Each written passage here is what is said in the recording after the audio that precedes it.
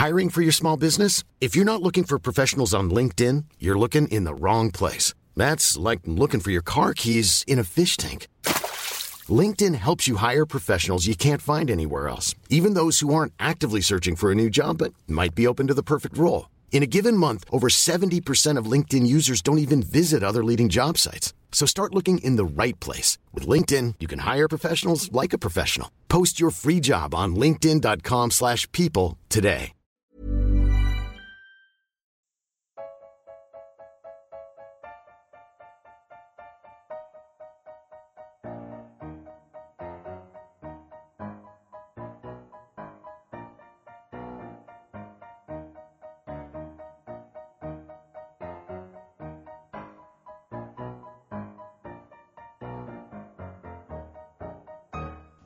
Welcome to this week's Failed Critics podcast. I'm Steve Norman. I am joined by Owen Hughes.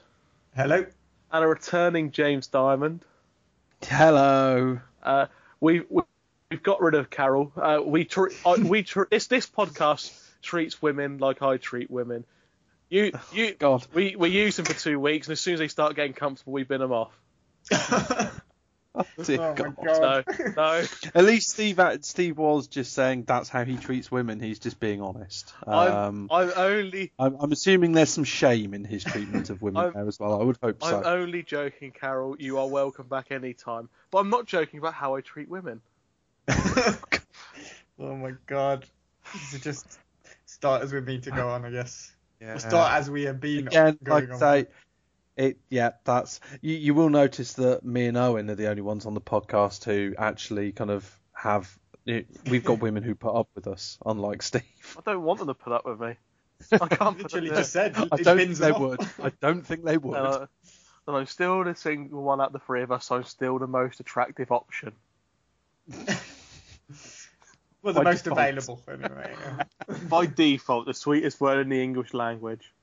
Yes. Anyway, on to actual film matters. Yes. And I'm 1-0 up in the quiz. Yes, I know. Quiz has been going quite nicely in my absence. You all enjoyed movie 43 then. I didn't have a chance to chat to you Well, about Steve, movie. again, cheated. I know. Unbelievable. I'm absolutely disgusted, Steve. It's like I'm being extra punished, and I don't know what I've done to deserve it. I think it's just... I suppose I did make you watch Transformers. If there was a narrative to movie 43, I would have watched the whole thing. There's a narrative to the final member. There's a massive narrative to the final member, and it's still on Netflix UK for anyone to watch whenever they want, including you, Steve. Anyway, that was at least interesting. Movie 43 was it had a narrative, but it was just terrible. Can't believe I went to see it in the cinema. I still cannot believe I paid money to watch that. Yeah. Anyway, Steve's 1-0 up. Owen's getting outside help from our good friend Paul he's trying to deliver some ammunition to Owen, but Owen needs to win the damn thing first. I actually felt a bit guilty about movie 43. I genuinely felt a bit guilty, and I'm starting to think that my next choice, I'm struggling to think how I'd top that in terms of a terrible film that's widely available. But B, I'm starting to think next time I might pull back from the brink. I might take us away from. I might try and thaw the Cold War going on, but that's a long way off at this rate. Just say that now after you've issued movie 43 to us. I'm pressing what's coming, yeah? I'm pressing the big red button. Oh God. But yes. So this week's this week. Okay, I am. And there is, to give you a very small clue at the beginning, I am avoiding a series of films unless you turn out to be useless at getting it, in which case I'll start introducing the series of films. However, the first one I'm going to give you is Ransom. What year was Ransom made? 1996. Okay. Nick Cage? No. Seems like a Nick Cage title. Okay. In 1998, Phantoms.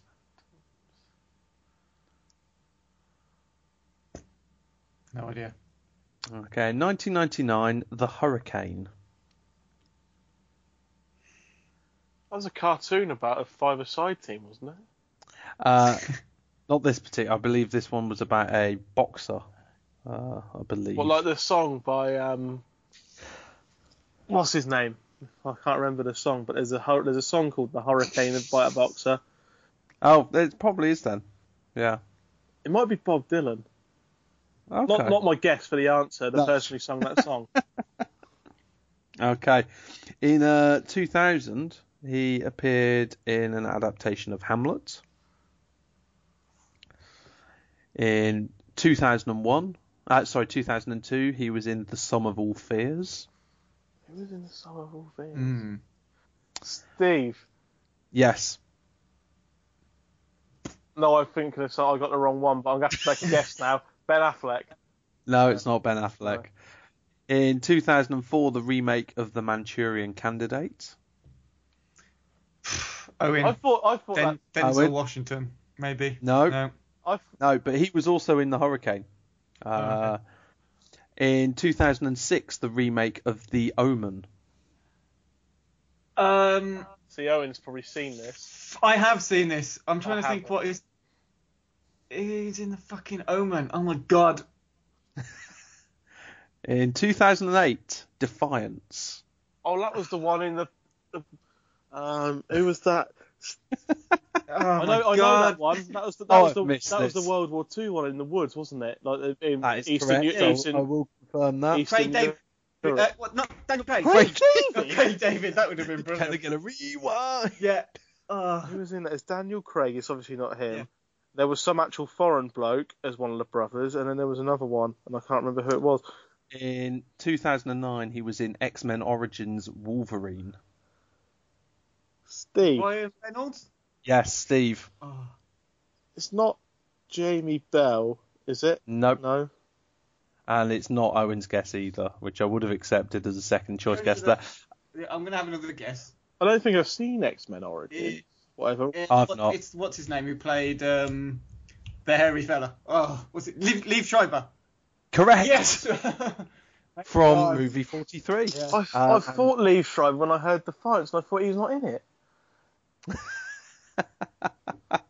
Yes, Liev Schreiber, who is in the reason I chose he was in this week's Last Days of Mars or something like that, but that's not got good. It looks terrible. That's not got good reviews, has it? Yeah. So in lieu of a review of that, we had a quiz about Liev Schreiber instead. Wow. Enjoy. Well done us. It was a tough one. I thought I couldn't come back with an easy one, could I have? What was the series that you said you were avoiding? Scream. He's in all 3 Scream films. I wouldn't have guessed that. Ah, okay. I'm a big Scream fan. Isn't there 4 Scream films? Or is there more than that now? I kind of avoid. That's a scary movie, isn't it? That's gone. No, Scream 4 was out a few years back, and it wasn't great. Yeah. I like to think of it as the original trilogy. Yeah. And I do like all 3 of them as well, even Scream 3, which I know a lot of people. I thought that's when it got quite meta about Hollywood, and it was just very, very tongue in cheek. I really enjoyed that one. Anyway, yeah, that's the quiz. Well done, Owen. 1-1. Excellent. So on to some news. I suppose the only real news is how badly The Raid 2 seems to have done at various box offices. Yeah, obviously we're reviewing it later on today, so I'm not going to give too much away in terms of what we thought about it.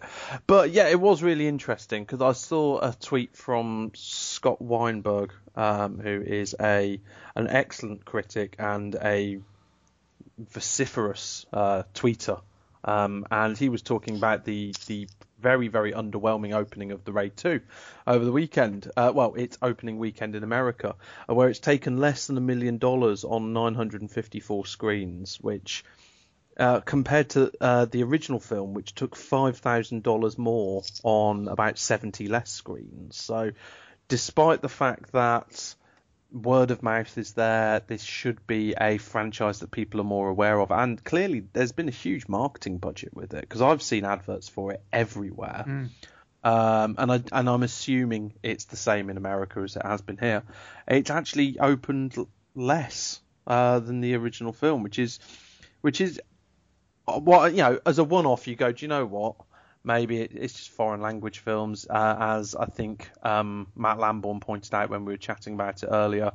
Captain America had opened a couple of weeks ago, and if people are only going to go and see one film in the month, that's the one they'll probably go and see, that kind of thing.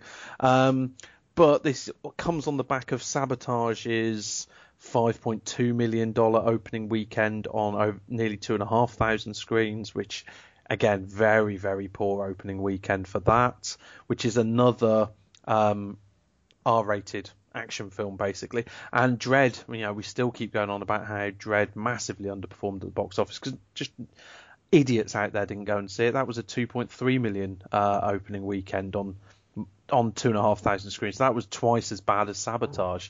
Why is this happening? Why are because I will just say these bad openings aren't necessarily symptomatic of bad films for a start. But why is this happening?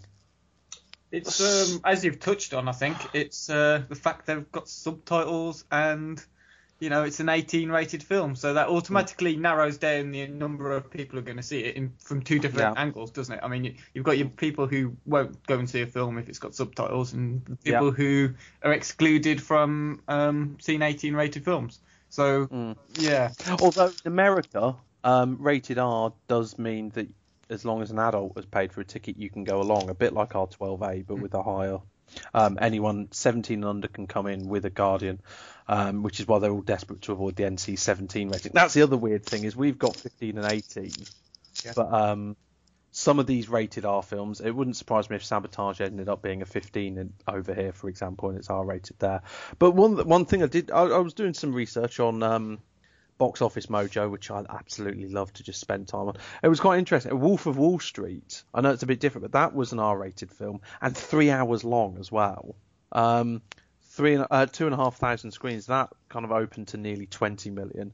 Weird, Hansel and Gretel Witch Hunters was an R-rated film that actually did rather well on opening weekend, about 15 million.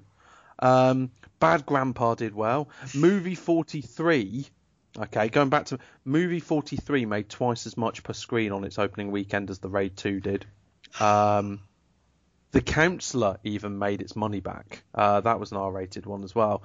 And horror films, I think they're kind of they tend to do quite well. They've got a long fan base, haven't they? So. But comedies also, and it almost seems to work in favour for a comedy. If it's an R-rated comedy, it kind of says, well, this is going to have some good stuff because it's R-rated. This new Seth Rogen film, Bad Neighbours or something.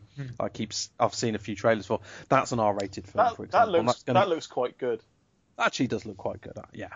But that's R-rated. So I think some films aren't suffering. But as I mentioned on the Football 365 forum earlier today, look, I had a quick look at my DVD cases and just very quickly, Die Hard 1 and 2, Predator, and Face Off. Okay, so 3 very different action stars. All of them Certificate 18 films now.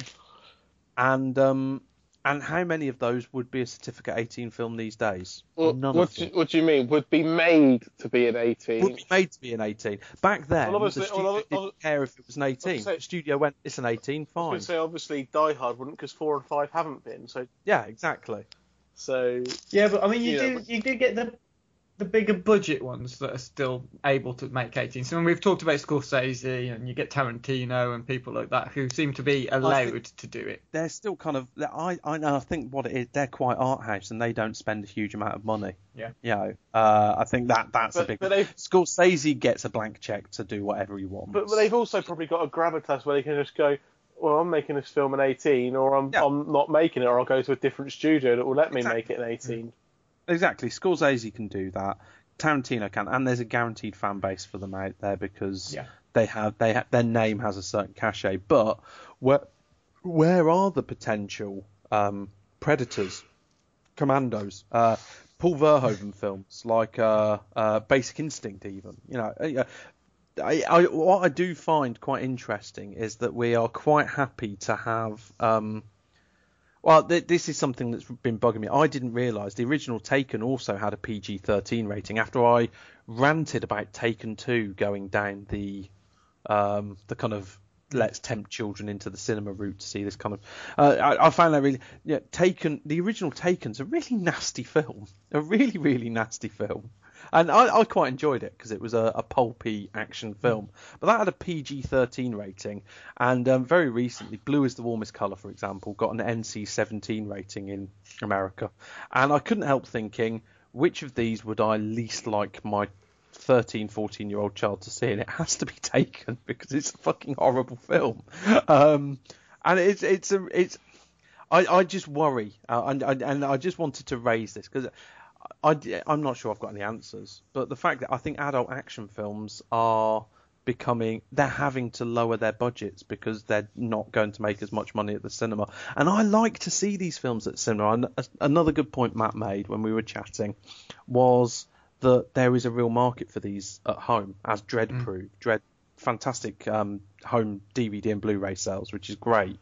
But I like to see these films in the cinema. One of the best, when I saw the original Raid, I came out thinking, I can't believe I've seen it in the cinema. That's fantastic. That was like what I missed out when John Woo films were being made in the early 90s, and I couldn't go and watch them in the cinema. I ended up watching them on kind of videos.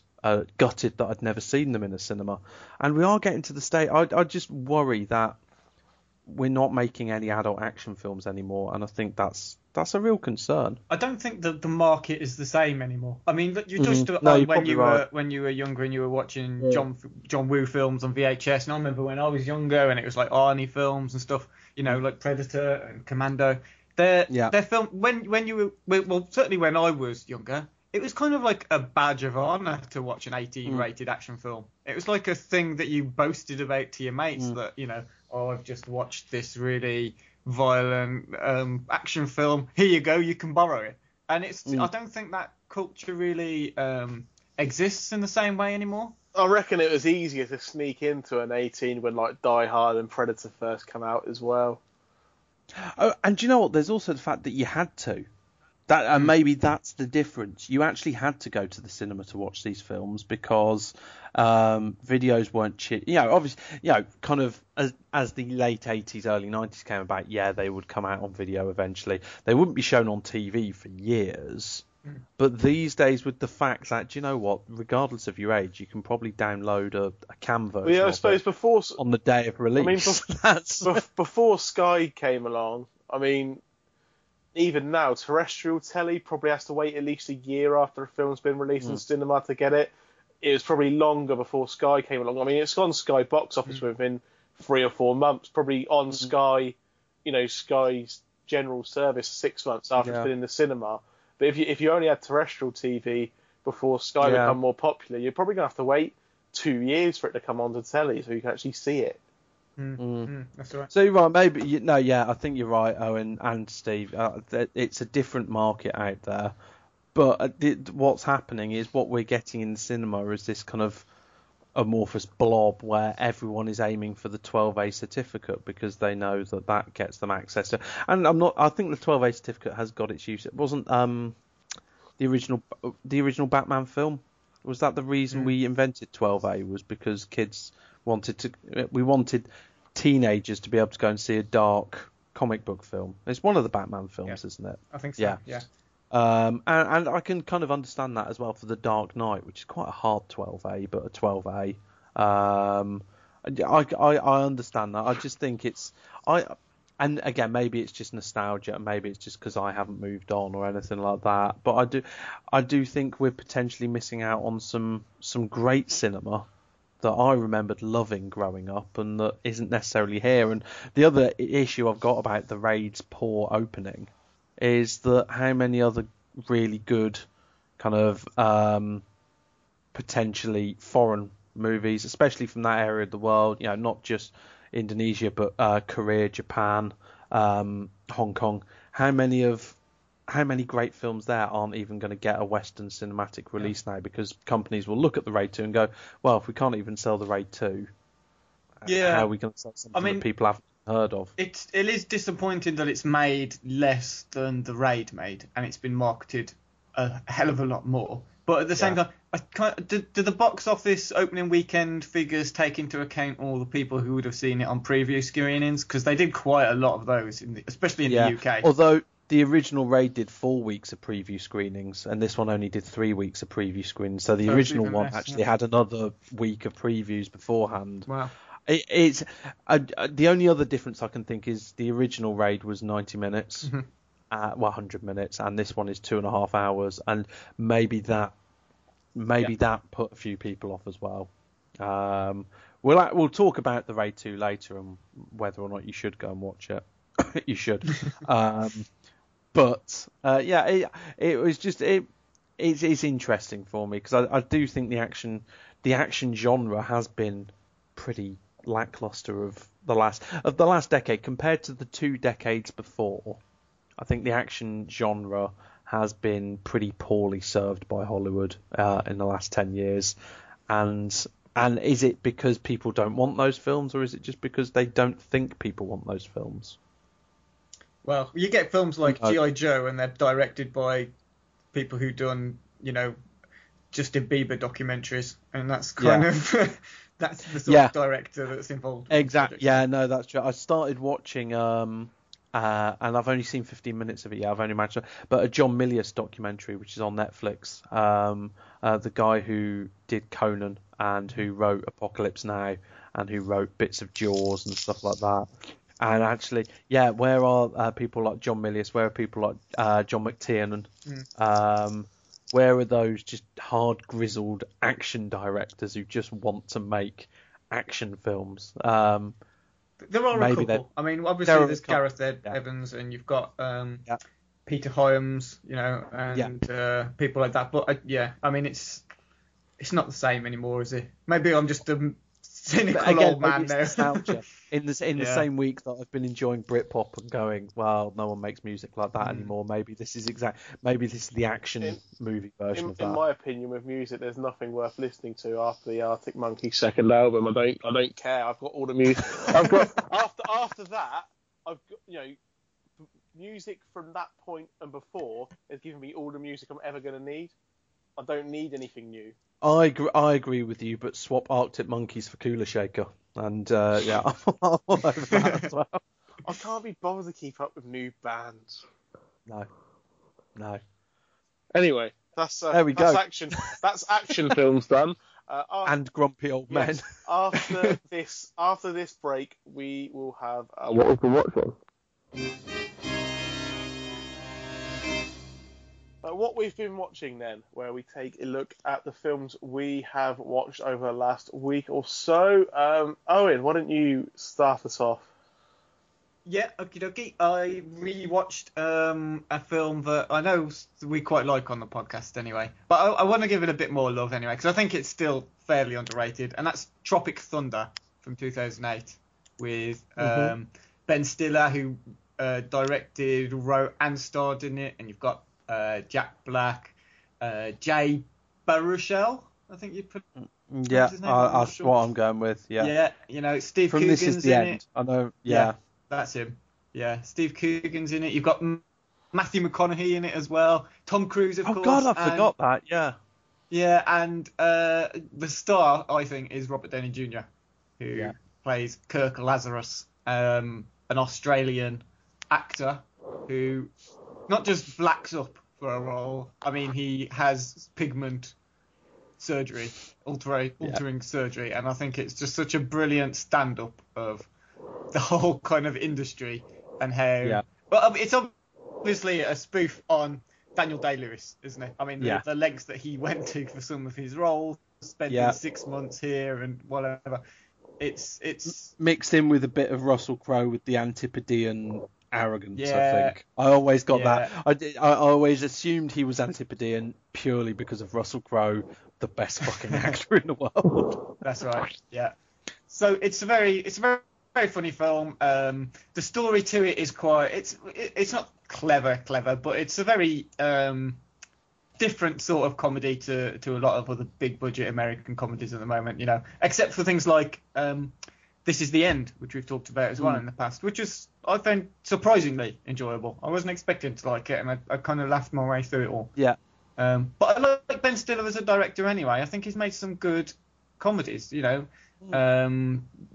Secret Life of Walter Mitty, which we watched last year. I really enjoyed that. Yeah. Yeah, I really enjoyed that as well. And another one that I was surprised to enjoy quite a bit. But that's more of an indie comedy drama type film anyway. But of course, did he direct Mystery Men? Because that was terrible. I don't know if he directed Mystery Men, but that was terrible. Yeah, that was one of the DVDs that I did send to Paul when we did our challenge, and I don't think he thanked me for that one. But he did Cable Guy, obviously, and the one I think is the most fun I've had with any of his films is Zoolander, which I've seen countless times, and I know it's stupid, I know it's immature, I know it's puerile. I love Zoolander. It's funny. It's very funny. Zoolander's brilliant. It's good performances in it, good comedic performances, and it's very good. So Tropic Thunder kind of carries on that. It's another one though. I thought maybe on a rewatch, I'd think it wasn't so good. I did watch before. I watched Fellini's 8.5, which is one of these Sight and Sound top 10 films, and it's yeah. No, and I kind of appreciated it. But at the same time, it was one I found a bit of a slog. I kind of had to overcome the challenge of watching it, if you like, rather than enjoying it all. It's that sort of nouveau cinema that doesn't really do much for me anyway. But then I watched Tropic Thunder and I thought, you know what? Sometimes movies they're just meant to entertain, and that's what Tropic Thunder does. I was more entertained by Tropic Thunder than 8.5, and that's probably gonna annoy some listeners, but it's a small minority. A small minority. I haven't even seen 8.5, but I can understand where you're coming from. I've decided that while there might be some good films on the Sight and Sound lists, if you think one of those films are the best films of all time, you don't enjoy films.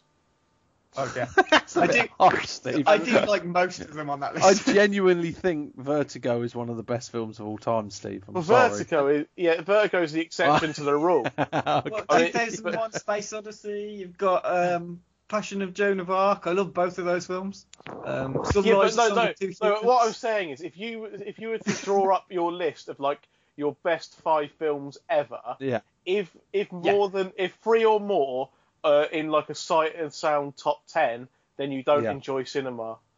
You're just a pretentious arse. Do you know? I wouldn't go that far, but I do think that I honestly do think that if those lists if people's votes weren't then published in the back of that magazine, and that it was a secret ballot, I think the list would look a little bit different. That's all I'm going to say. Anyway, that's all. Yeah. Anyway, carry on, Owen. So yeah, I mean, basically all I was going to say anyway was that I just think it's a very funny film, and don't be put off by the fact it's directed by Ben Stiller, as I know some people might be. I think it's a very funny film.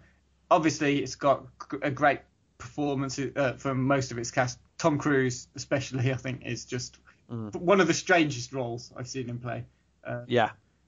But also, I think it's just I love the little trailers at the beginning for the fake movies, the sort of fake trailers. I always love fake movie trailers. It's a nice, easy joke, but done well, it's absolutely brilliant. And it is really done well in that. It is. And you were mentioning, and the Downey Jr. performance is it's after the first Iron Man, but it's quite early in his current career renaissance, which means he can pretty much do anything he wants to now. But you watch and go, God, that's why people want to work with Robert Downey Jr. He's utterly brilliant. He is. He's fantastic. So I mean, it's just a really enjoyable, entertaining, spoofy, sort of clever and meta comedy. Yeah. James, what have you seen this week? Hang on, Steve, you sound like you're underwater or something. Sorry. It's a Darth Vader impression then. Yeah. Okay now? Except you're really quiet. Oh, that's strange. I couldn't be any closer to my laptop. That's weird. Owen, is he really quiet to you as well? Yeah, I don't know what's going on. Hello? Any better? Still very, very quiet, Steve. My volume up isn't going to make any difference, but I wasn't why I thought of doing that. You've gone a bit louder. I honestly don't know. Everything settings-wise is the same, That's a bit better. and I can't. If I get any closer, There, you're fine now, Steve. Yeah. You're fine now. if I get any closer to my laptop, I will be in your room. Oh dear. That's sexual. I like. Right. Okay. There's quick silence, and then Steve, go on with it.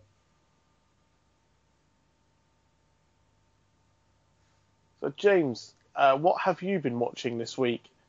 Okay, I've been watching a lot of stuff since I was last on here. Actually, I've made a couple more moves on my around the world native films. Still slow going, but I watched A Bittersweet Life as recommended by Owen. Excellent. And really enjoyed it. Great Korean gangster film. Which the reason I watched it is because in Owen's very quick small preview of The Raid 2, he said that The Raid 2 was like A Bittersweet Life meets The Raid, so I thought I'd better watch A Bittersweet Life. And I can we'll talk about The Raid 2 later, but I can really see where you were coming from there, Owen, actually. Yeah. So that was a really enjoyable film. But the one I want to talk about, I watched a couple of weeks ago, is Under the Skin, the new film from Jonathan Glazer. Loosely adapted from the Michel Faber novel of the same name. It's about a mysterious female alien who stalks Scotland, both sexually and otherwise, preying on men. You could call it Johansson Who Fell to Earth, because it sounds a bit like man. That's, Does it? I didn't say it right. Johansson Who Fell to Earth. Say it again. Johansson Who Fell to Earth. One more time. Yeah, no, I'm going on leave soon, so my Labour puns are close to their use-by date, so that's why I need that one out there. What I will say, I was really looking forward to this film. I missed it at Glasgow because it was on the day after I left, not only due to its star, I do like Scarlett Johansson, and its director, Jonathan Glazer, but also the reputation that it gathered.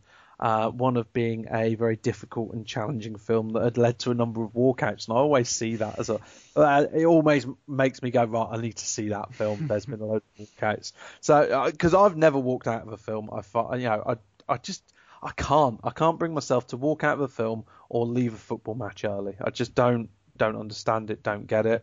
However, my good friend Nathan Human, who I do the diamondandhuman.com podcasts with, diamondandhuman.com. Just get that out there. Hang on, you do another podcast? I do two podcasts with Nathan. What are these ones about? What we're actually doing one this week about film, but it's totally different to this one. Totally different to this one. Yeah. And the other, it's a music one, Steve, and as well we know you don't think there's any good music anymore. No, I just don't need any more music. Okay, you don't need any more music. Okay. But you should check out diamondandhuman.com, Steve. It's an interesting site to look at. www.bornoffside.net. And also, if you want to hear my statistical musings on football, www.squawker.com. Is there a particular writer or username they need to look for on Squawker? Just look for me. Just look for Steve Norman. Oh, and anything you want to plug? Your work or anything? No. No. Okay. Good. Right. You need to get a hobby if this is all you're doing, Owen. Oh God. No, I haven't got anything. I'm that sad. Yeah. This is the only podcast. Not sad. I'm loyal. That's what I mean. I'm loyal. Okay. Yeah. This is the only one for me. Anyway, so Nathan came to see it with me, and he was gone by the hour mark. About an hour in, he just turned to me and went, "This is shit. I can't stand any more of this," and walked. Wow. So, that was what I will say. It did start off as a very interesting film. I did throughout the film, especially at the beginning. I really liked the use of sound, lighting. Very interesting to look at, some very stark shots, some beautiful shots of the Highlands. The problem is it had no extra gear from there. So after 20-25 minutes, I'm like, okay, this is good. What's going to happen now then? And it was just, and I had a debate with a few people on Twitter that night because it's very well liked. by people who've seen it. Very, very well liked by a lot of the people that I converse with on Twitter, who are people whose opinion I trust, and clearly they no longer trust mine. But I'll be honest, I think I'm just very much in the camp of enjoying cinema as a storytelling medium rather than an artistic medium. And I'm not saying that a film can't be both, and I'm not saying that's the rule 100% of the time. I absolutely loved Holy Motors, and I really enjoyed Barbarian Sound Studio, Only God Forgives, which were certainly straddling those two stools, if not kind of being completely outright art films. But you didn't like Stoker, incidentally. Just to remind But you. I didn't like Stoker. But I liked that. I watched that recently, and I really liked it. Yeah, I missed the podcast. Did you talk about it on the podcast? I can't remember. I don't think so. I don't think I talked about it on the podcast, just on Twitter. But that actually did have a story. I just found the story so incredibly boring and tedious and predictable. I didn't want to get involved with it. So yeah, that was a different one. That's the rare example of the film which I appreciated more for its visual and oral elements and everything else I got really annoyed by. But generally. I'd rather watch a blandly shot film with a gripping story than an incredibly good-looking film with no plot to speak of. That's just how I am. And talking about that John Milius documentary I saw the very beginning of, he said he doesn't really, as a director, he doesn't really consider how a colour contrast might represent something in film. He's just from a Homeric tradition of storytelling, and that's kind of why I like film. I see it just as another way for us to tell stories, and I completely get the other side of the story, which is actually, we've had films, we've had plays. What's different about film? What does film do differently from all the other mediums? And a lot of people appreciate what film does differently, and I get that. I'm just from a different, I find things a bit more enjoyable the way I like to see them. And what I will say is this film actually, for me, it felt like an idea that Jonathan Glazer, although it's based on a book from 2000, if I didn't know that, I would have thought it was an idea that Jonathan Glazer had for a Radiohead film around the time of OK Computer, and then he just stretched that idea into a 2-hour film. That's what it felt like, a 2-hour Radiohead documentary without the Radiohead music. There's some really striking images in there. There's some secret camera recording at quite near the beginning where Scarlett Johansson is driving a white transit van around Glasgow, and and they secretly recorded people. She pulls up and talks to people, and they secretly recorded that and inserted that into the film. I thought it was quite interesting, but just in the end, the whole film didn't hold together for me at all. I think some people might describe elements of it as Lynchian. Other people have described it like Terrence Malick's Not to the Wonder, the one that everyone... Tree of Life? Tree of Life, yes. Like I said, for the week afterwards, there were bits that I remembered and thought that looked fantastic. I don't know what it meant though. And, it is one of those. And I was thinking, I think this is one of those films that when it eventually turns up on Netflix, and I eventually win a quiz again, I think this is a film that I'm going to make. Not because I think it's a terrible film. I just think it's a difficult, challenging film, and I want to hear other people's opinion of it. So I'm certainly not saying you shouldn't go and see it, but don't expect it to be an easy ride, and don't expect it to make much sense, or even leave you at the end going, well, I know what happened there. But some people have loved it, so it's just not for me. Okay. And I don't. That sounds weird. Oh, it's not for me. Oh, I don't like this kind of modern arty films. This one just didn't pull together for me, which is a shame because I really wanted to like it. Okay. The film I saw this week was the film Owen reviewed last week, and that is Snowpiercer. James is not seeing this until it comes out in the cinema. In about 5 years' time, So yeah. James will never, ever... I just want to watch it on a decent... I want to watch it in a decent resolution with a good sound system and with the subtitles all in place. That's all I want. I didn't have the subtitles how I watched it, and I don't really think I needed them. I think I just understood really what was going on. Because it is... it's a Korean film based on a French graphic novel, but 80% of it is in English. Is that right, Owen, or more or less? Yeah, I would probably say it's about 90 to 95% English. I think I read somewhere it was 80% in English. So, Yeah. I'm not one to question the written word. That's a good way to go through life. That's a good argument. I might try that with stuff at work. Yeah.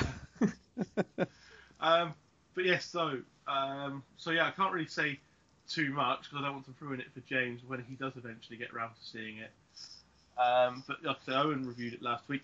It stars Chris Evans of Captain America and Avengers fame, not Radio 2 Breakfast Show fame. Also James Bell, Ed Harris, and some other people whose names I probably can't pronounce. It is your kind of... The world has ended somehow, or kind of civilization has ended, and the surviving members are on a train for some reason that just keeps constantly travelling around it. That's never really explained, is it? Well, it is, I think. At the start, is it the bit where was it the bit in subtitles? He doesn't know. There's a bit at the start which explains that to combat the problem of global warming, scientists. I got that bit, and they've done this, but then it cooled the planet right down and froze it all. I didn't get why they were specifically on a train and why the train was the kind of to solve the problem. But anyway, on the train, as in any walk of life, there is a class divide. So there you've got the people right at the bottom with nothing, and the people right at the top with everything.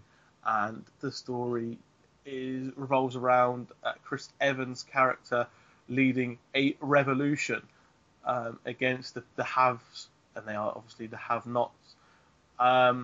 It's kind of got a bit of a feel like The Raid or Dread to me, because in those films they're in a tower block and they're going up each block level by level or floor by floor. In this one they're doing a similar kind of thing, but they're going carriage by carriage.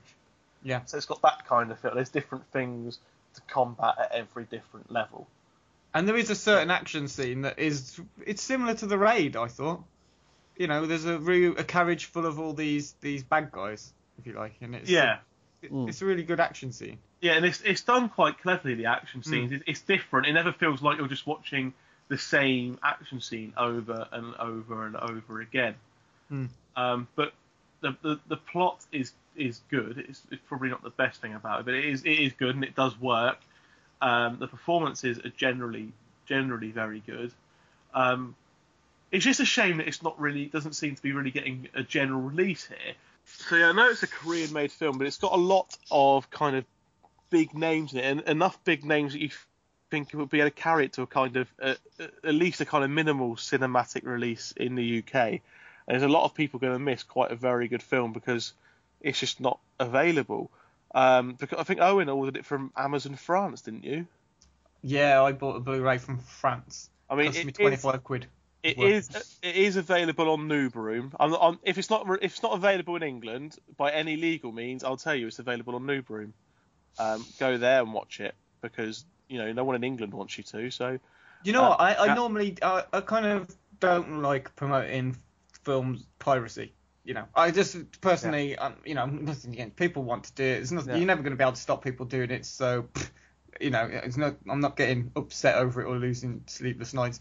But at the same time, you're right. If it's not being released here, and part of the reason it's not being released is because the distributors and Harvey Weinstein in particular is kicking up a fuss with the director, telling him he needs to change things in his own film before he'll distribute it. Then sod him. You might as well. Yeah, no one in England seems to, of any kind of power and influence, seems to want you to watch this film. So do it the hooky way and go on Newbroom and watch it because it's worth watching. Yeah. I mean, you won't. But then if it gets released over here, do pay for it. Yeah, and don't watch anything else on Newbroom either. Watch it in a legitimate manner, of course. But obviously you won't have the subtitles there. But I don't think you really need them, do you? I think the two Korean kind of characters that speak in Korean do a good enough performance that you don't really need to understand what they're saying. You can convey their kind of emotions and what's going on quite well anyway. And it never seems that integral to the plot, kind of the bits you're missing by not having the subtitles. No, I mean I watched it with subtitles in French and I could kind of I'm not fluent in French by any means, but I can sort of work out what it is they're saying. And most of the stuff they do say is repeated back by the American characters or English characters in there. Yeah, Anyway, yeah. I mean, well, I'm glad you said you liked the performances, by the way, because Song Kang-ho is the guy he's one of my favourite actors at the minute. I think him, and you've got Mads Mikkelsen as well and people like that. I really enjoy watching them work, and Song Kang-ho is fantastic. I absolutely love the guy. Yeah, I mean, it's a good film all round. If you like kind of end of the worldy dystopian future kind of films, you'll like this. It looks quite good as well. There are a couple of kind of CGI scenes that do look a bit cheap, but other than that, it does look very good. It's a bit like Elysium, isn't it? It's a similar sort of setup to Elysium, but on obviously much lower budget. Yeah, and I'd probably prefer it to Elysium as well, or definitely prefer it to Elysium. So yes, try your best to watch that, by whatever means necessary. That's all for what we've been watching. We'll have a break, and then we'll be on to our new release reviews, which is The Quiet Ones and The Raid 2. For our new release reviews, first one up is The Quiet Ones. James and Owen, what did you think of it? Yeah, I will say, I went to see this purely because I had a quiet. It's not. I don't stay away from horror films, but I don't tend to gravitate to them like Owen might do, for example. In fact, I'm going to leave it up to Owen to introduce, let's say what the film's about, because he is more of our horror expert. Hi, okie dokie. And I did talk about The Woman in Black on the last podcast, which of course is the first film in Hammer Horrors, or Hammer as they just called now, their revival. So The Quiet Ones is their follow-up to that. And I'll admit, the trailer for The Quiet Ones didn't leave me wanting desperately to see it. It seems a bit more like it's the same sort of thing in the sense that it's a lot of jump scares. So here we've got a paranormal investigating academic at Oxford University. And although interestingly, I thought quite a nice twist that he's not he's investigating someone showing the symptoms of paranormal activity. Right, he's a scientific skeptic and he thinks it's like manifestations of the mind. Yeah. Yes, yeah, exactly. He's trying. Which I thought was cool, because I'll be honest, I didn't see anything about this. It was 90 minutes and it fitted into my time frame, and all I knew it was another Hammer film, and so I didn't see the trailer or anything. Oh, and I knew Jared Harris was in it as well, I do like Jared Harris. He was absolutely brilliant in this. I think he was the perfect embodiment of a modern Hammer horror character. Do you know what while I was watching it, I thought he's being a modern day Vincent Price here. Yes. He just brought to mind Vincent Price to me. Which I suppose is, when you're doing a Hammer film, that's one of the highest kind of elements of praise you can give someone. But he was definitely a kind of class above. He was just brilliant. I think he just nailed the role, really. He was great. I thought the support cast were good as well, actually. Olivia Cook as Jane, the possibly possessed, possibly mentally ill, possibly telekinetic, troubled young girl is probably the safest way of explaining it. I thought she was good in this as well. She was good, and I also quite I did like Sam Claflin's character, who was the kind of skeptical outsider cameraman who was brought in to chronicle the experiment, as they kept referring to. And he was straight out of a 70s Hammer horror as well, wasn't he? Yeah, exactly. And actually, talking about good things the film did, it actually felt like a 70s horror film, which it reminded me a little bit of The Conjuring. For a number of reasons from last year. I really enjoyed The Conjuring last year. That was also 1970s, also apparently inspired by true events, although far more than this one, which was inspired by true events. But when you actually try and find any true events it's inspired by, it's absolutely impossible. I Googled it afterwards to go, what's the true story behind this? All I can seem to find on the first 4 pages of Google is this film saying that it's inspired by true events, but it does appear that there were some kind of parapsychological professors and investigators at Oxford in the 70s, and that's kind of where it's come from. Yeah. But it did, like The Conjuring, it really kind of not only felt like the 1970s, but it actually felt like a horror film that was potentially made in the 1970s as well, which I thought was it was nicely done. There were elements of The Wicker Man, it felt like that kind of film. It was a very, very different kind of film, but you could see them coming from the same lineage almost, and it did feel like a British 1970s horror film, which was good. I remember when the certificate came up at the beginning. The BBFC, it was a 15, I think, wasn't it? Yeah. And one of the warnings was excessive smoking or something like that. That's just like, it was, it's really weird that they've got to put that in a kind of in a thing that, and quite possibly the smoking is what stopped it getting a 12A. I don't know, but it's an odd one. I do think the main 3 performances are really good. And also, the other thing, there is an element of found footage going on here. But, as we've discussed before, it passes my test because there is a very, very good reason for that.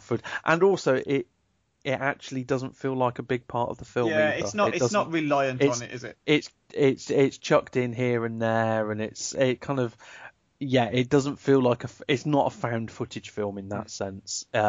It's just that during the course of this film, someone records some stuff that happens, and you get to see it from that viewpoint. That's it, really. Yeah. Which I quite like, because the way they made it look like old film, Exactly. But then there was one really weird bit which looked like it was being filmed by the cameraman, and then he turned up in the background, and I was like, hang on, that's a bit weird, because that bit actually really looked like it was being filmed by the cameraman. But I think it sounds to me, we've skirted around it. You said it's meant to be a jump scare horror film. It was creepy rather than scary. And I think the film was at its best in the first 45 minutes to an hour, setting up. It was genuinely creepy and unnerving for the first hour. And I think a bit like Sinister, which was all right. A bit like The Conjuring, which I really liked, but still suffered this problem. The moment that it kind of like gives away the game, the film becomes silly, and it becomes a bit. You kind of then, right, okay, let's end this now. You kind of know where it's going, and it's just then a case of sticking with it until it reaches that point. But I was a little bit worried when every scene would sort of end with a clap or a pop of a champagne cork. Yeah.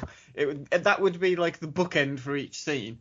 And I kind of got the feeling that it wasn't going to be a scary film. It was just going to be one that every so often would have a loud noise in it, or something in the background. Is that really there, or isn't it there? Is that really in the mirror? Is that a person? What is that sort of thing? And that's fine in some ways. I think for a lot of people who aren't as like hardened horror cinema goers as perhaps we are, I mean, we as a collective don't see that many in the cinema, but for the general public, I still think that's it's an easy tactic to make people just to make them jump, and I think it is quite a legitimate tactic to heighten the tension in a film, particularly one that is reliant on its atmosphere, to put a couple of those nice little jumps in to get you off your seat. It's fine. I think there's nothing wrong with that, but it does go a little bit overboard with those. Yeah, I feel it's kind of got to lead somewhere a little bit, and this one didn't quite.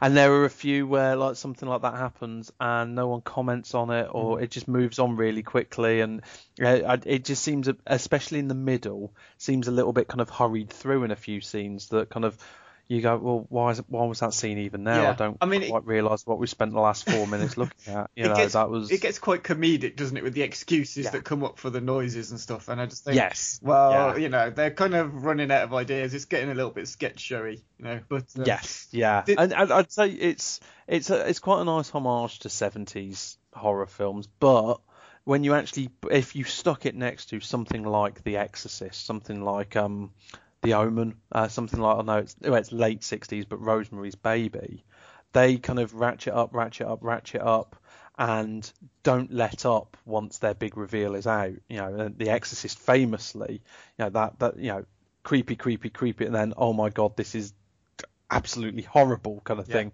Whereas this creepy, oh yeah, that's a bit laughable. And that I think that's that is really difficult to do. Very, very few horror films are genuinely original and brilliant in that last kind of 20 minutes. And more often than not, certainly for me, you just want them to at least just deal with that bit competently. Do you know what? If someone said I like horror films, I'd say definitely go and see it. But if you're not a big fan of horror, this isn't going to change your mind.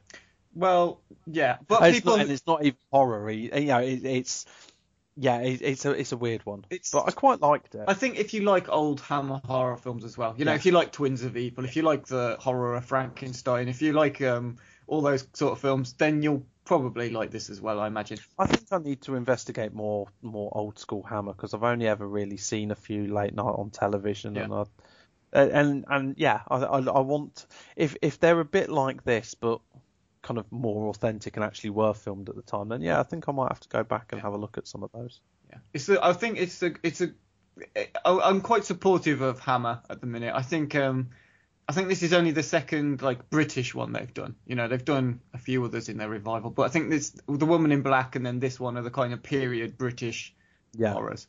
So I would like them to carry on in this, carry on the momentum from these two films, because they've been not massively successful, but it's an inkling of what potential they have. I think.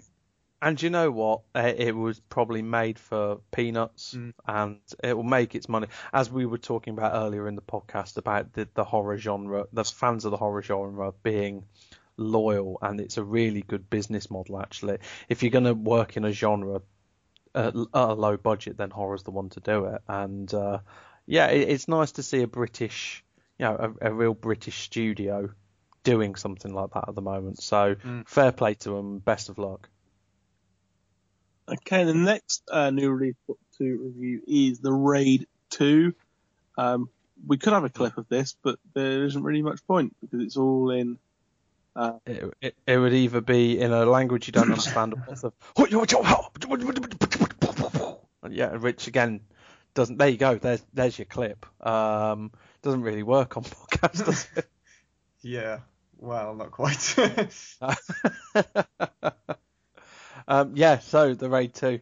Steve, you've not had a chance to see it, have you? No. Because if you can't, you really liked the first one as well, didn't you? I think we all really enjoyed it. So The Raid 2, directed again by Gareth Evans, starring Iko Uwais as the SWAT cop in the first film, Rama, now an undercover police officer. Arifin Putra, and also returning Mad Dog from The Raid, who as a different character in this one. Is it Roy Han? Does that seem right, Owen? I've no idea. Anyway. So obviously, The Raid 2 was originally planned. It's The Raid 2 Berendal, which means thugs in the Indonesian dialect that they are using. This was the original film that Evans wanted to make, wasn't it, with Uwais, but they had to abandon it when financing fell through. Decided to make The Raid, and then apparently during the production of The Raid thought, oh, maybe the two films can link. So that's quite handy as well. So what I will say is it pretty much deals with that link in the first 5 minutes, and yes, for all intents and purposes, this could just be another Iko Uwais film. I do. He is playing Rama though. He is playing his character. And it is a very different film to its predecessor. For a start, it's not a 90-minute claustrophobic action film. It's still very much an action film. And I keep seeing this stupid this review that they keep using on all the posters saying that this is the Dark Knight of action films, which what? I'm really confused. Well, yeah, if you look at the Dark Knight is an action. Yeah, what else could it be? It's the Die Hard of action films. Fucking What? ridiculous. But I know. And the Dark Knight is such a weird choice as well. Yeah. It's nothing like. But yeah, What the fuck are they talking about? Seriously, I'm very confused. if you have a look at find the UK poster, the one that's got a load of different reviews on it, and one of them says the Dark Knight of action films. Absolutely ludicrous. But anyway, this is a very, very different film to the original one. It's I think it's far more ambitious in scope and narrative, and actually I think it tries to give a lot more meaning to its brutal explosions of violence at times. Actually, there's a lot more characterization. And what I did find, actually, I've found odd this time, and actually a bit disingenuous from some people. The first film, some people have criticised it for its lack of plot, saying it's just 90 minutes, it's got no plot, in the way that some people criticise Gravity as well. Very, very similar thing. If it's a short film and it just concentrates a lot on its action, well, it's got no plot. And then this one has been criticised in some quarters for being overcomplicated and too long. And I can't actually reconcile either of those points of view, because this is 50 minutes longer than the first film, and that 50 minutes is all that characterisation and plot that everyone was moaning wasn't in the first one. So I don't understand. It's almost like they can't win, which is annoying, because it's a great film. And I'll let you talk for a bit, Owen, because I feel like I've monopolised the conversation there. You pretty much covered most of what my thoughts on it are anyway. I mean, it's one of those films that I think I said, because I saw it a couple of weeks ago now. I saw it at the preview, and I said at the time, it's if you can remember how good The Raid was, you've just got to basically imagine those scenes again, but even more gruesome, even more brutal, increasingly intense as it goes on. Yeah, much bigger budget.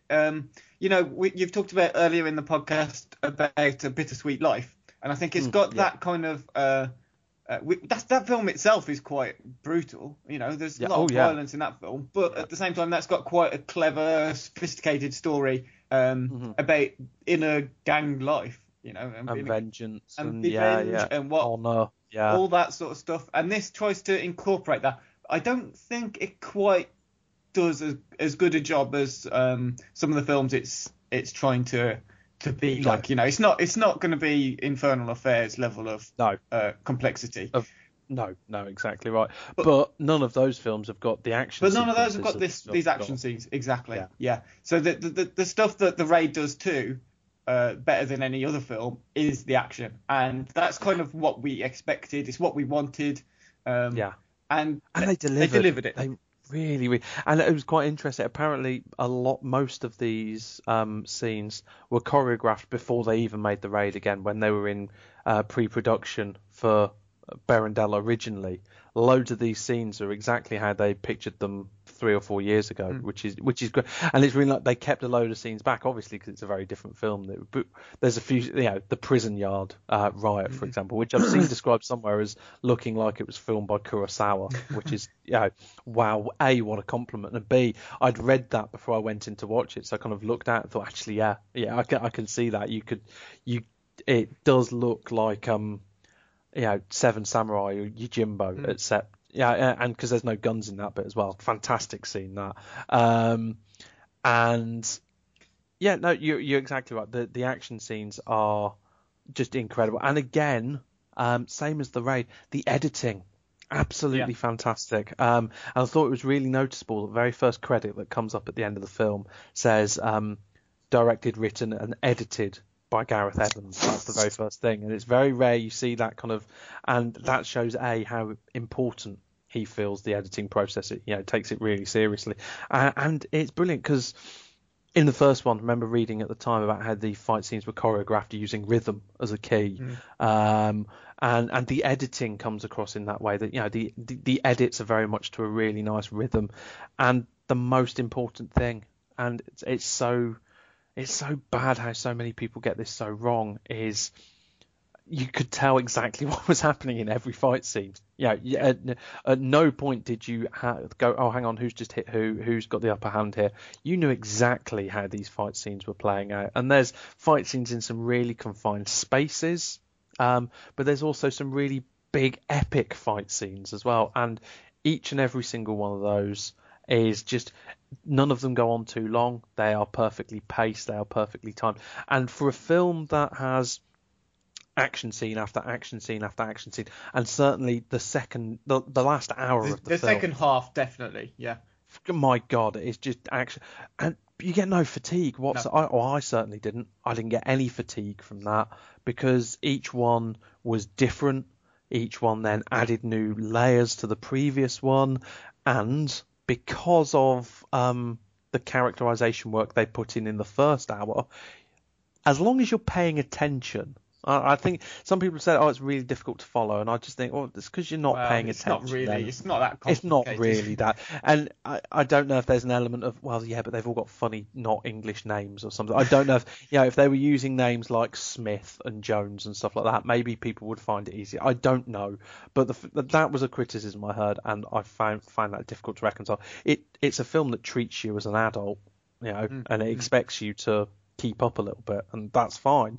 But yeah, that characterization work they do in the first hour pays off in the second hour, because you actually care about these fight scenes. It's not like some films of this nature that I've seen over the last kind of 2 decades, where it's fight scene after fight scene, and it's basically just your protagonist who you're meant to like, but regardless of any characterization, well, it's the protagonist, so you've got to like him, just fighting off faceless foes for an hour. That gives you fatigue, because you really just don't care. Whereas in this film, you're invested in each and every single one of those fight scenes. Well, it's just like it is performance art, isn't it? I mean, each fight is telling its own story, and you could watch each bit of that film individually. You could take out each of those fight scenes and watch them individually, and you would probably get a full story just from that bit. It's just impressive how someone can not just like write what happens during a fight and then choreograph the fight and then pull it all together and then make it watchable and then insert it into a larger story, and it's still impressive. It's just It's just, that's the only sort of word that really describes what it is. It's impressive. It impressed me to the point where I was sitting there in the cinema with my mouth open and suddenly caught myself going, oh, I've got my gob hanging open at the minute. Yes, I'm watching this film. Exactly. And some moments where I physically recoiled and winced and kind of went, oh, like that. I love that sound in the cinema, just a collective. My screening was actually was over half full on a Sunday evening, and that was quite nice, because I did get that kind of thing, and that was great fun. So I really enjoyed that. The other thing as well, going back to those characters, obviously you've got Iko Uwais as Rama, really charismatic in this, gets to show some more range compared to that first film. And we were having a chat as well, I think, on the Football 365 forum about how, he could be a really huge star. Could be. And I actually wrote in my notes before we even had that conversation, as long as his English turns out to be okay. There is the threat that he could, do a sort of on back, isn't there, really? Where he threatens to break through and be the new Bruce Lee and kind of dies away. And even, God love him, my hero growing up as a teenager, Chow Yun-fat, who, an incredible actor in Hong Kong films, genuinely incredible actor, never really kind of crossed over to, he was in some English language films, but they didn't really do much at all. So there is that element. But was it Matt who? No, it was someone on the. I feel really bad because I'm not crediting whoever it was. Was it Los Bandidos on the Football 365 forum who said that as long as his English is good and he's got good chemistry with Chris Tucker, which is great. Which then we did think, actually, yeah, just reboot Rush Hour, and both of us came up with Iko Uwais and Aziz Ansari for the new Rush Hour, and I think that'd be incredible. It's like But Steve's yeah, Die Hard ideas. Just give Steve Yeah. the money now for Die Hard. We'll have the money for the Rush Hour reboots. For the new Thank you, Rush Hour Hollywood. Yeah. reboots. Yeah, thank you very much. Yeah, that's just perfect casting. But the great thing is as well, again, like I said, unlike some of the previous films of this ilk, there were other people to, even though they were bad guys, to kind of cheer on. We had, Yayan Ruhan return. You know, we loved him as Mad Dog in The Raid. He returned, had a smallish role in this as Picasso, but again, a different type of role, and you got to see him do some awesome fight scene choreography. Characters who have been kind of briefly trailed in the trailer, like Hammer Girl and her base bat wielding brother as well, who are clearly destined to become cult cinema classic characters. People will dress up as them in years to come. It's they are proper. And what I would say, I was really impressed by Arifin Putra as Uko, who was the gangland boss's son, who kind of Rama. I thought he did a really, really good job in that role as well. And that was the thing that came across to me. There were some really good performances and some good characters. And it was just more than... And anyone who thought The Raid was just a load of shooting up in a tower block, which, to be honest, I loved it for that. That's all I wanted The Raid to be. But if anyone thought, well, it was just a load of shooting and stuff like that, that gives you that gangster, that epic kind of gangster backstory as well. So and it also, I mean, just on a point there about the tower block, how they used that in the first one. They used the location in this one very well as well. You know, it's a city that's explored rather than just the background to some fight scenes. Yeah. It's you get the scale to the city and how in control this gang are and the gang wars that are going on. And you know, I think that was also really impressive, and it shows that that Gareth Evans is not just a good action director. He can write a good story as well. He can make use of these different locations, and whether it's set in a small block like the first Raid, or whether it's across the city,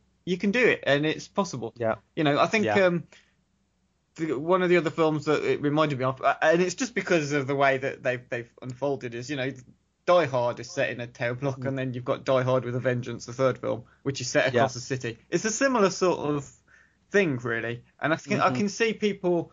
They might not like The Raid 2 because of that. You know, one of the things that was great about The Raid was it was just a raid in a tower block.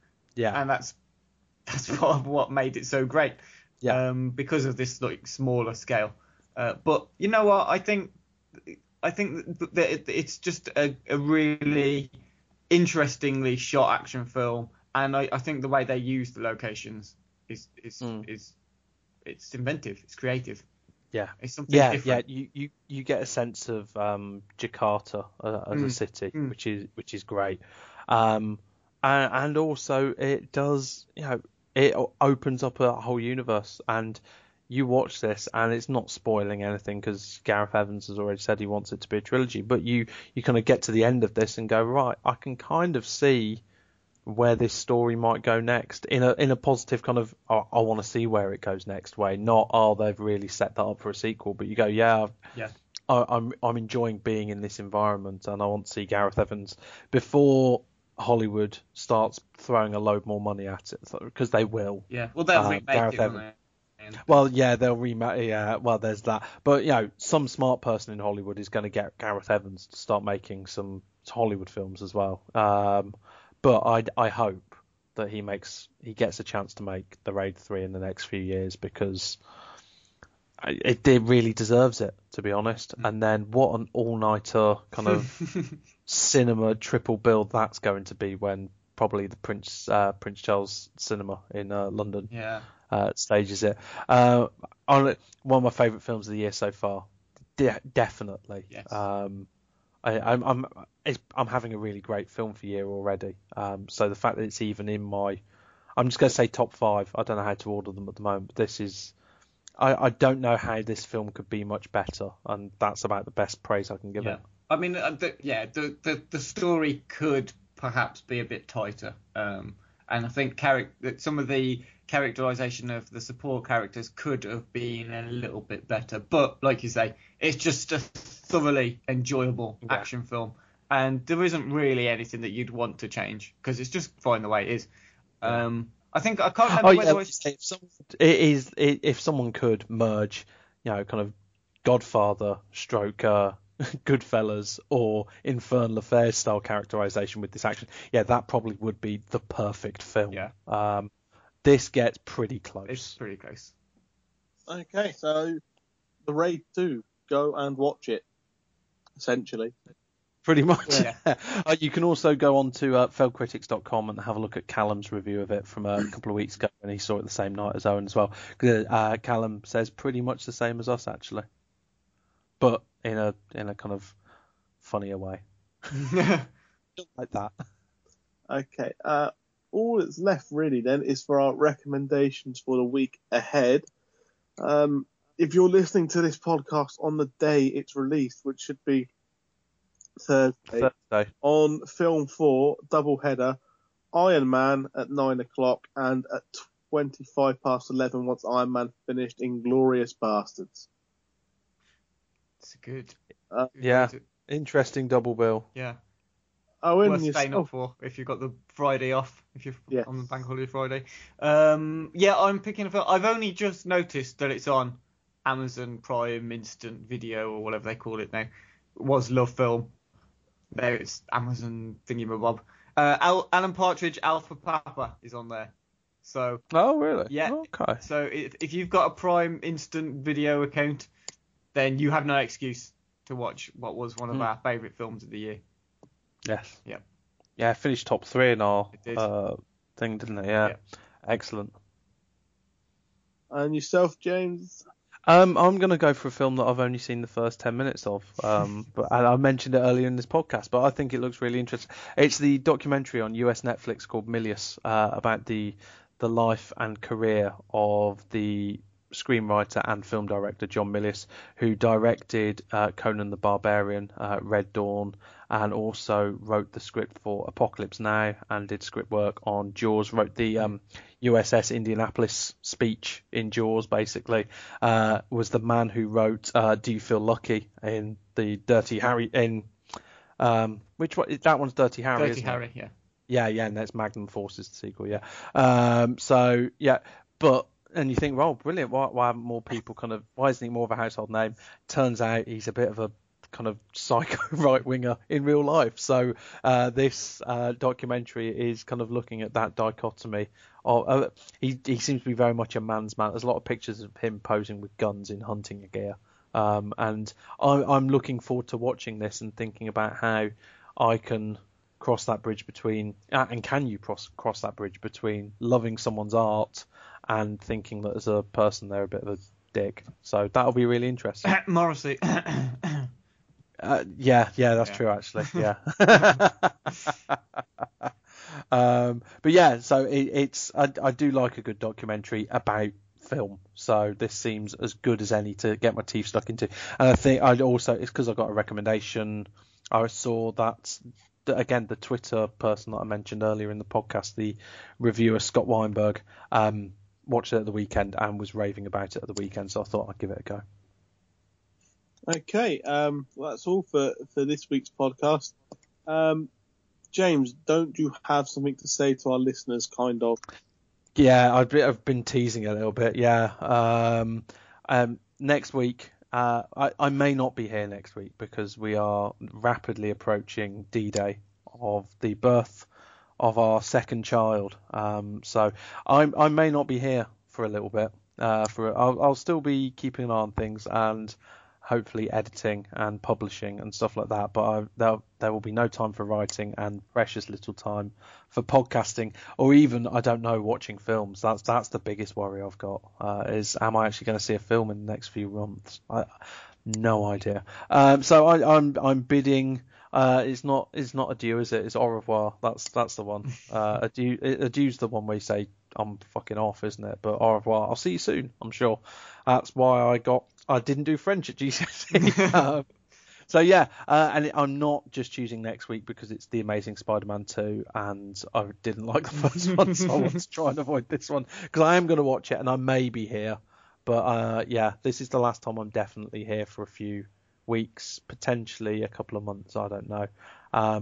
It's going to be weird not having our weekly chats. I'm going to miss you guys.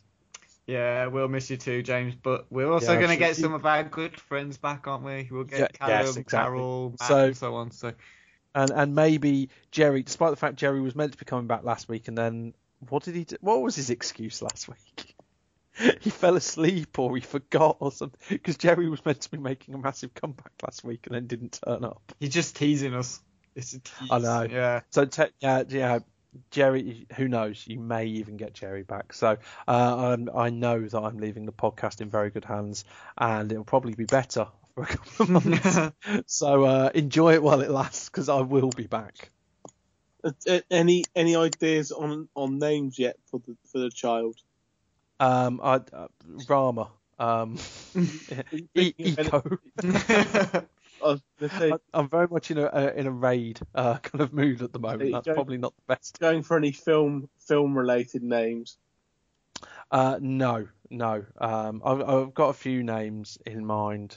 None of them film related, actually. They're more likely. I keep trying to work out if I can relate any to the promotion winning Leicester City side at the moment, but yeah, they all call. Like Nigel doesn't really work as a baby's name. I don't think. Casper. You could have Casper. Casper, yeah, could go Casper. Yeah. You could name him after Dave Nugent and just call him The Difference.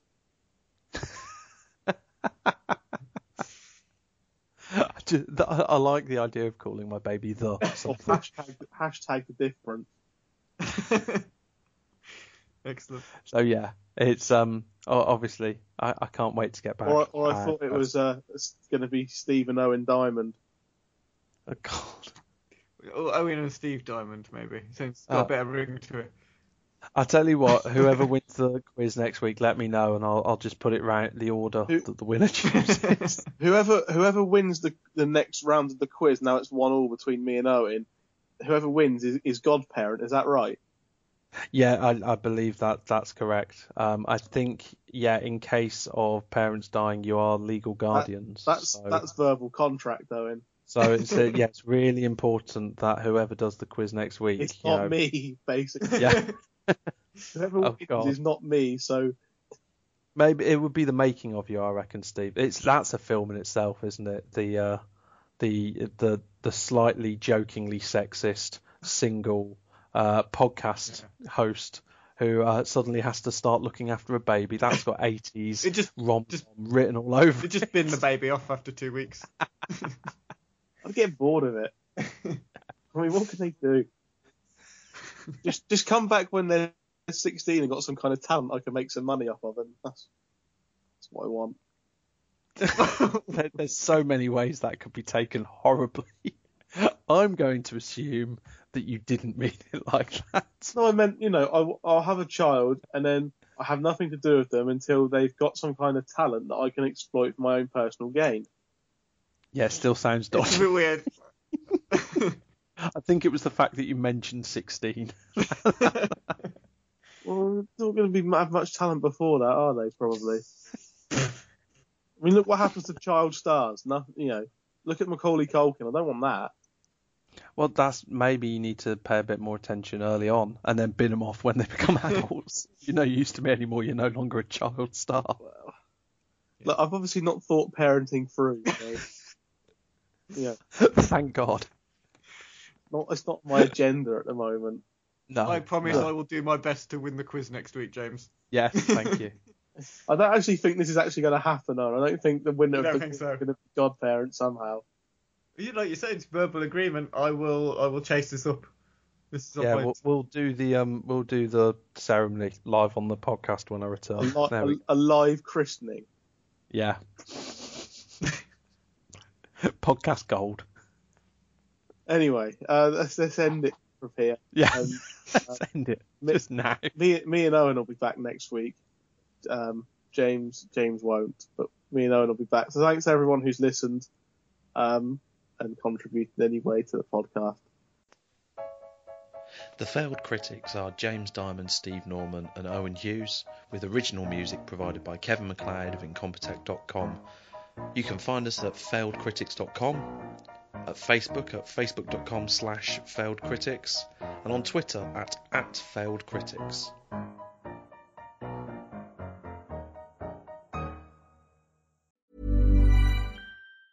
Planning for your next trip? Elevate your travel style with Quince. Quince has all the jet-setting essentials you'll want for your next getaway, like European linen, premium luggage options, buttery soft Italian leather bags, and so much more. And is all priced at 50 to 80% less than similar brands. Plus, Quince only works with factories that use safe and ethical manufacturing practices. Pack your bags with high-quality essentials you'll be wearing for vacations to come with Quince. Go to quince.com/pack for free shipping and 365-day returns.